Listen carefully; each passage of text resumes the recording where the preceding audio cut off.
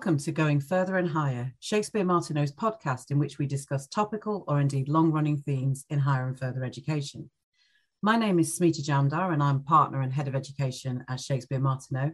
And I'm joined today by my colleague Tom Long, who many of you will know as our head of FE, but who is also by day job an employment lawyer who spends all of his time working for universities and colleges. In today's episode, we're discussing the new guide issued by Universities UK, which was called Challenging the Culture, Tackling Staff and Student Sexual Misconduct. It was published earlier this month. The guidance describes itself as a call for collective and urgent action by universities leaders and governing bodies to acknowledge and address staff-student sexual misconduct in a systematic way. The definition that's been adopted of sexual misconduct is multifaceted, and it applies to all behaviour of a physical or emotionally intimate or sexual nature by a staff member that reasonably considered is inappropriate or unacceptable. And the definition that Universities UK have adopted includes both harassment in the way that we would understand it under the Equality Act, unwelcome conduct which has an effect of undermining the dignity of the recipient of that treatment, but also broader concepts such as an abuse of power over a student or treating a student more or less favourably, either because they've submitted to or rejected such behaviour. There's a description of the nature and scale of the problem, and it's particularly concerning and disheartening to read it because it suggests that this is a broad cultural issue in higher education, that it's often not reported, often not well understood, and it has profound implications for those who experience it in terms of dropping out or detrimental impact on their learning experience. The guidance goes on to make recommendations in relation to things like institutional culture, the need to review policies and procedures so that they're fit for purpose, changes in practice that might deliver better outcomes, such as, for example, abandoning non-disclosure agreements, and the need to collect and report on incidents in an anonymised way so that there can be good learning. This guidance is going to be followed up by some more practical guidance about handling cases, we're told, in April.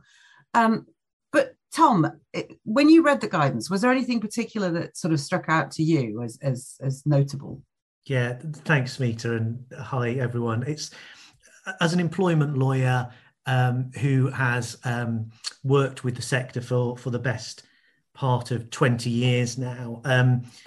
Inevitably, of course, this is an issue that we've had to advise on regularly, unfortunately, and it's good to see it being tackled at a sector-wide level. I suppose the first thing to say is, sort of on a positive note, that we've undoubtedly seen a sea change in attitudes to the way that these matters have been dealt with at an institution level since 2017 and sort of the Me Too movement. I mean, I suppose that's twofold, really. Sort of on the positive side, there's clearly a greater awareness of the problem and the scale of the problem. Although, of course, if you took a slightly more cynical view, because of that greater interest and awareness, there's undoubtedly an understanding that a failure to deal with these issues is going to result in poor PR, and we've seen that, unfortunately, for institutions in the recent past.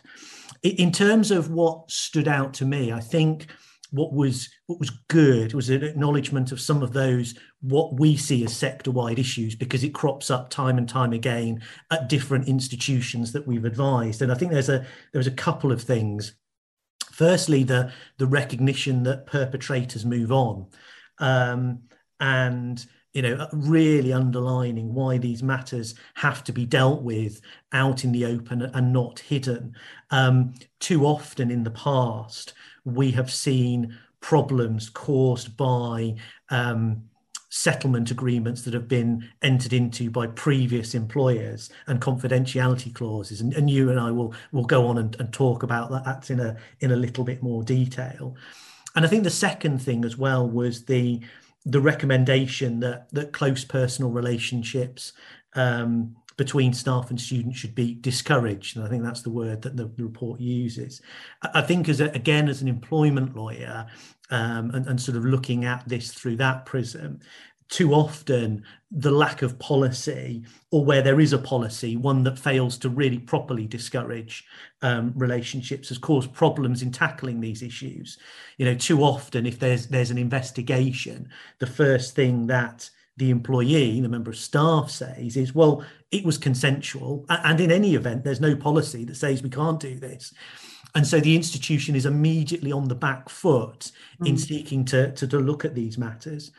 I suppose the question then is, I know the report talks about discouragement. The question then is, well, should we go further and ban them outright? Discouragement still, of course, leaves room for interpretation, and where you're looking at more subtle misconduct. So I'm talking about what might in other circumstances be described as grooming, going out for a coffee and being very, very positive about the student, but designed to flatter them essentially. And that sort of more subtle potential misconduct, as opposed to the more obvious physical and emotional misconduct, that still is going to cause a problem in investigations and proving it. So there are some really interesting bits in there, I think. Yeah. Thanks, Tom. That's really interesting. I think there were two sort of themes that also I wanted to pick up with you, because I think they are consistent themes that emerge in cases like this. And the first is, how do you balance the competing rights of staff and students? And by that I mean you've got two separate processes at play here: the student complaint on the one hand, and then the investigation and disciplinary action potentially against the member of staff. And there's no joining up of those processes. So obviously the staff process has a duty of confidentiality. Information sharing can be a bit of a problem.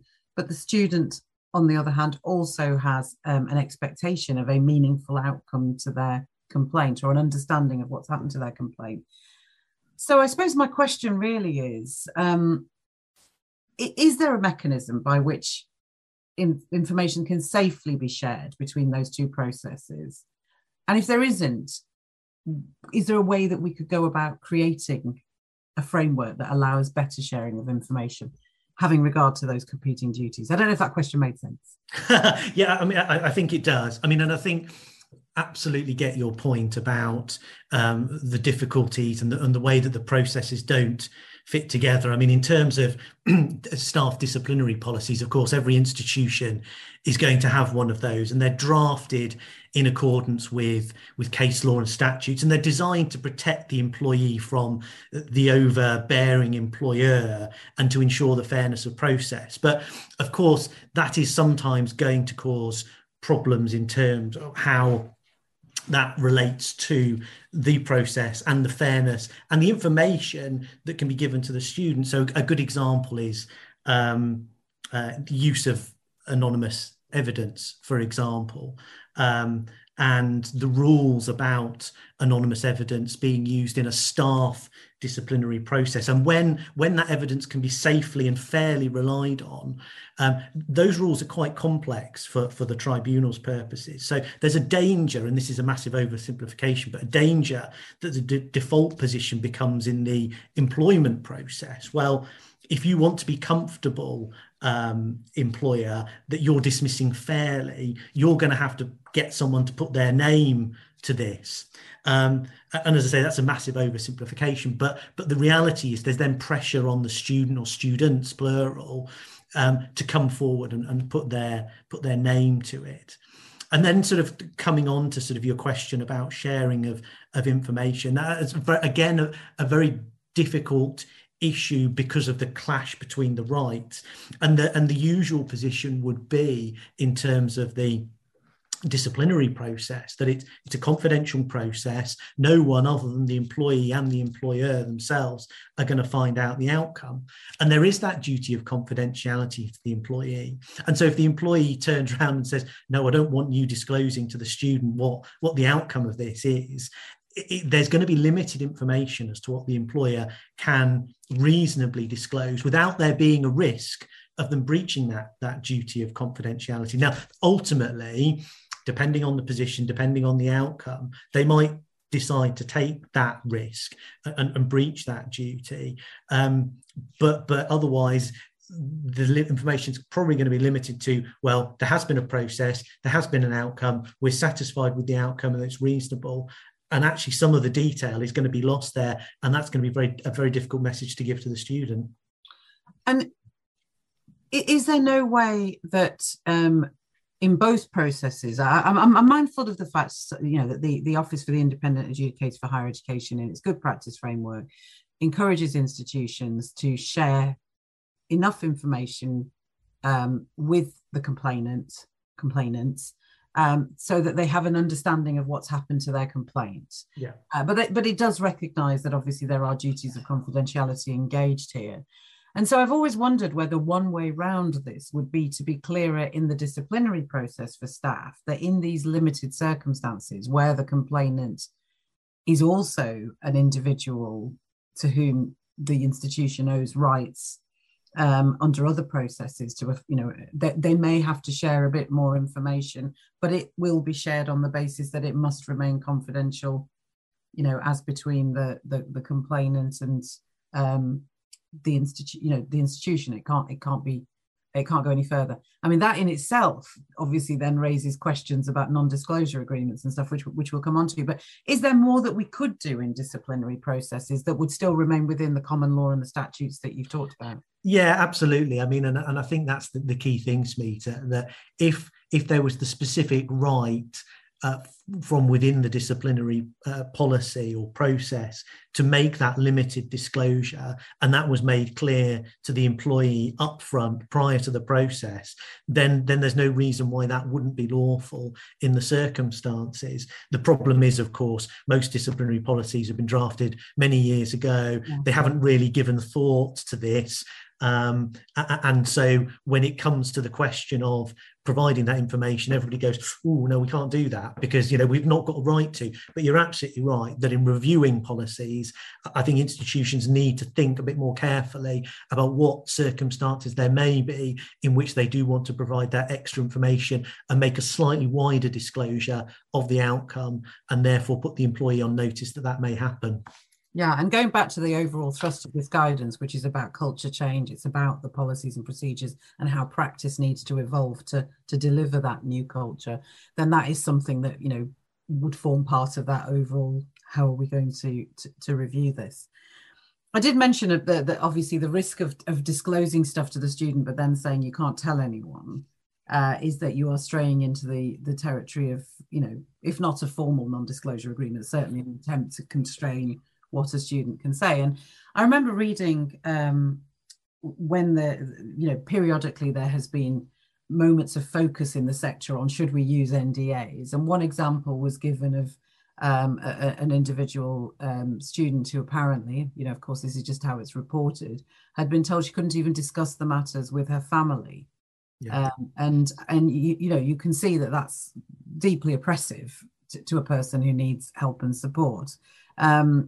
So obviously the mood in the sector is moving away from the use of non-disclosure agreements, and we've had the signing up to the pledge by several universities now, and whether that will spread, and certainly the minister is very keen that it should be signed up to by more. So from your point of view, what are are there any benefits at all, do you think, in getting somebody to sign up to a non-disclosure agreement if they don't want to? I mean, I think actually what the guidance makes clear is that there may be circumstances in which an individual says, I want this to be kept private. I mean, the complainant, not the person who's been necessarily found guilty. And obviously in those circumstances, you have to have regard to that. So what are your thoughts about the use of NDAs? Yeah, I mean, of course, there are sort of two separate issues here. And again, it's from both the student and the staff perspective, isn't it?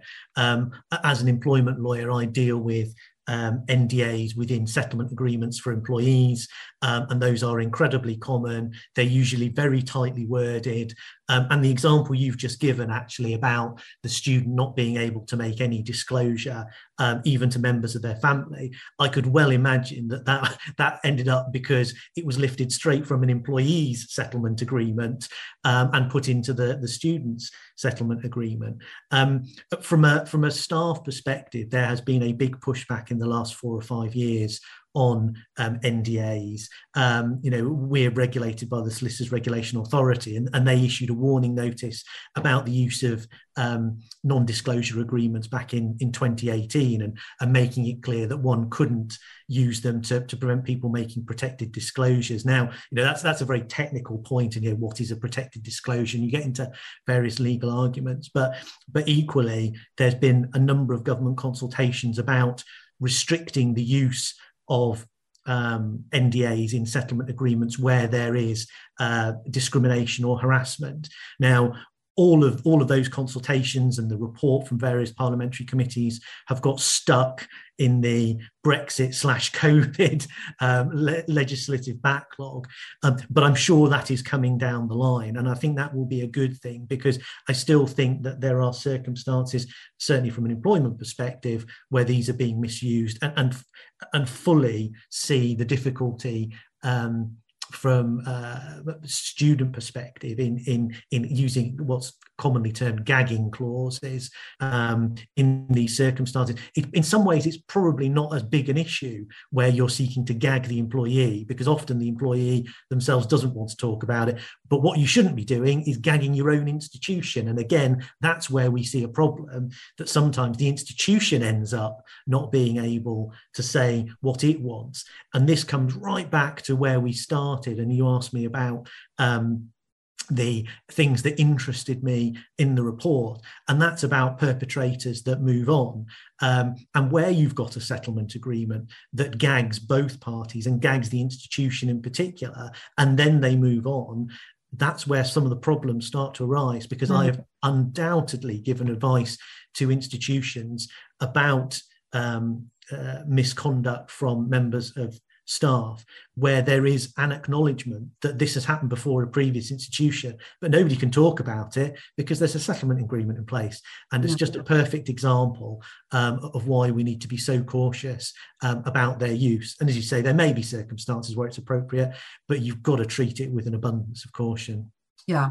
And actually, although it's something that tends to come at the end of a process, without an ability to talk about these things, without an ability to recognise they've happened, and, as you say, take action to prevent their recurrence wherever possible, then we are never going to see the change in culture that Universities UK's guidance is highlighting is necessary, and we're going to just continue to see the same problems emerging. So they're not really just at the end of the process. It's that lack of transparency throughout that's often the root cause of it. Tom, thank you very much. I think that was, it's a very difficult area, but as you say, it's not one that's going to go away. So we are going to have to grapple and engage with this guidance and the practical guidance that's going to come out later next month. And I'm sure you and I will discuss that in due course. So thanks very much for listening to us today. We hope you'll join us next time. And don't forget to hit the subscribe button. If you like what you've heard, please do leave a review.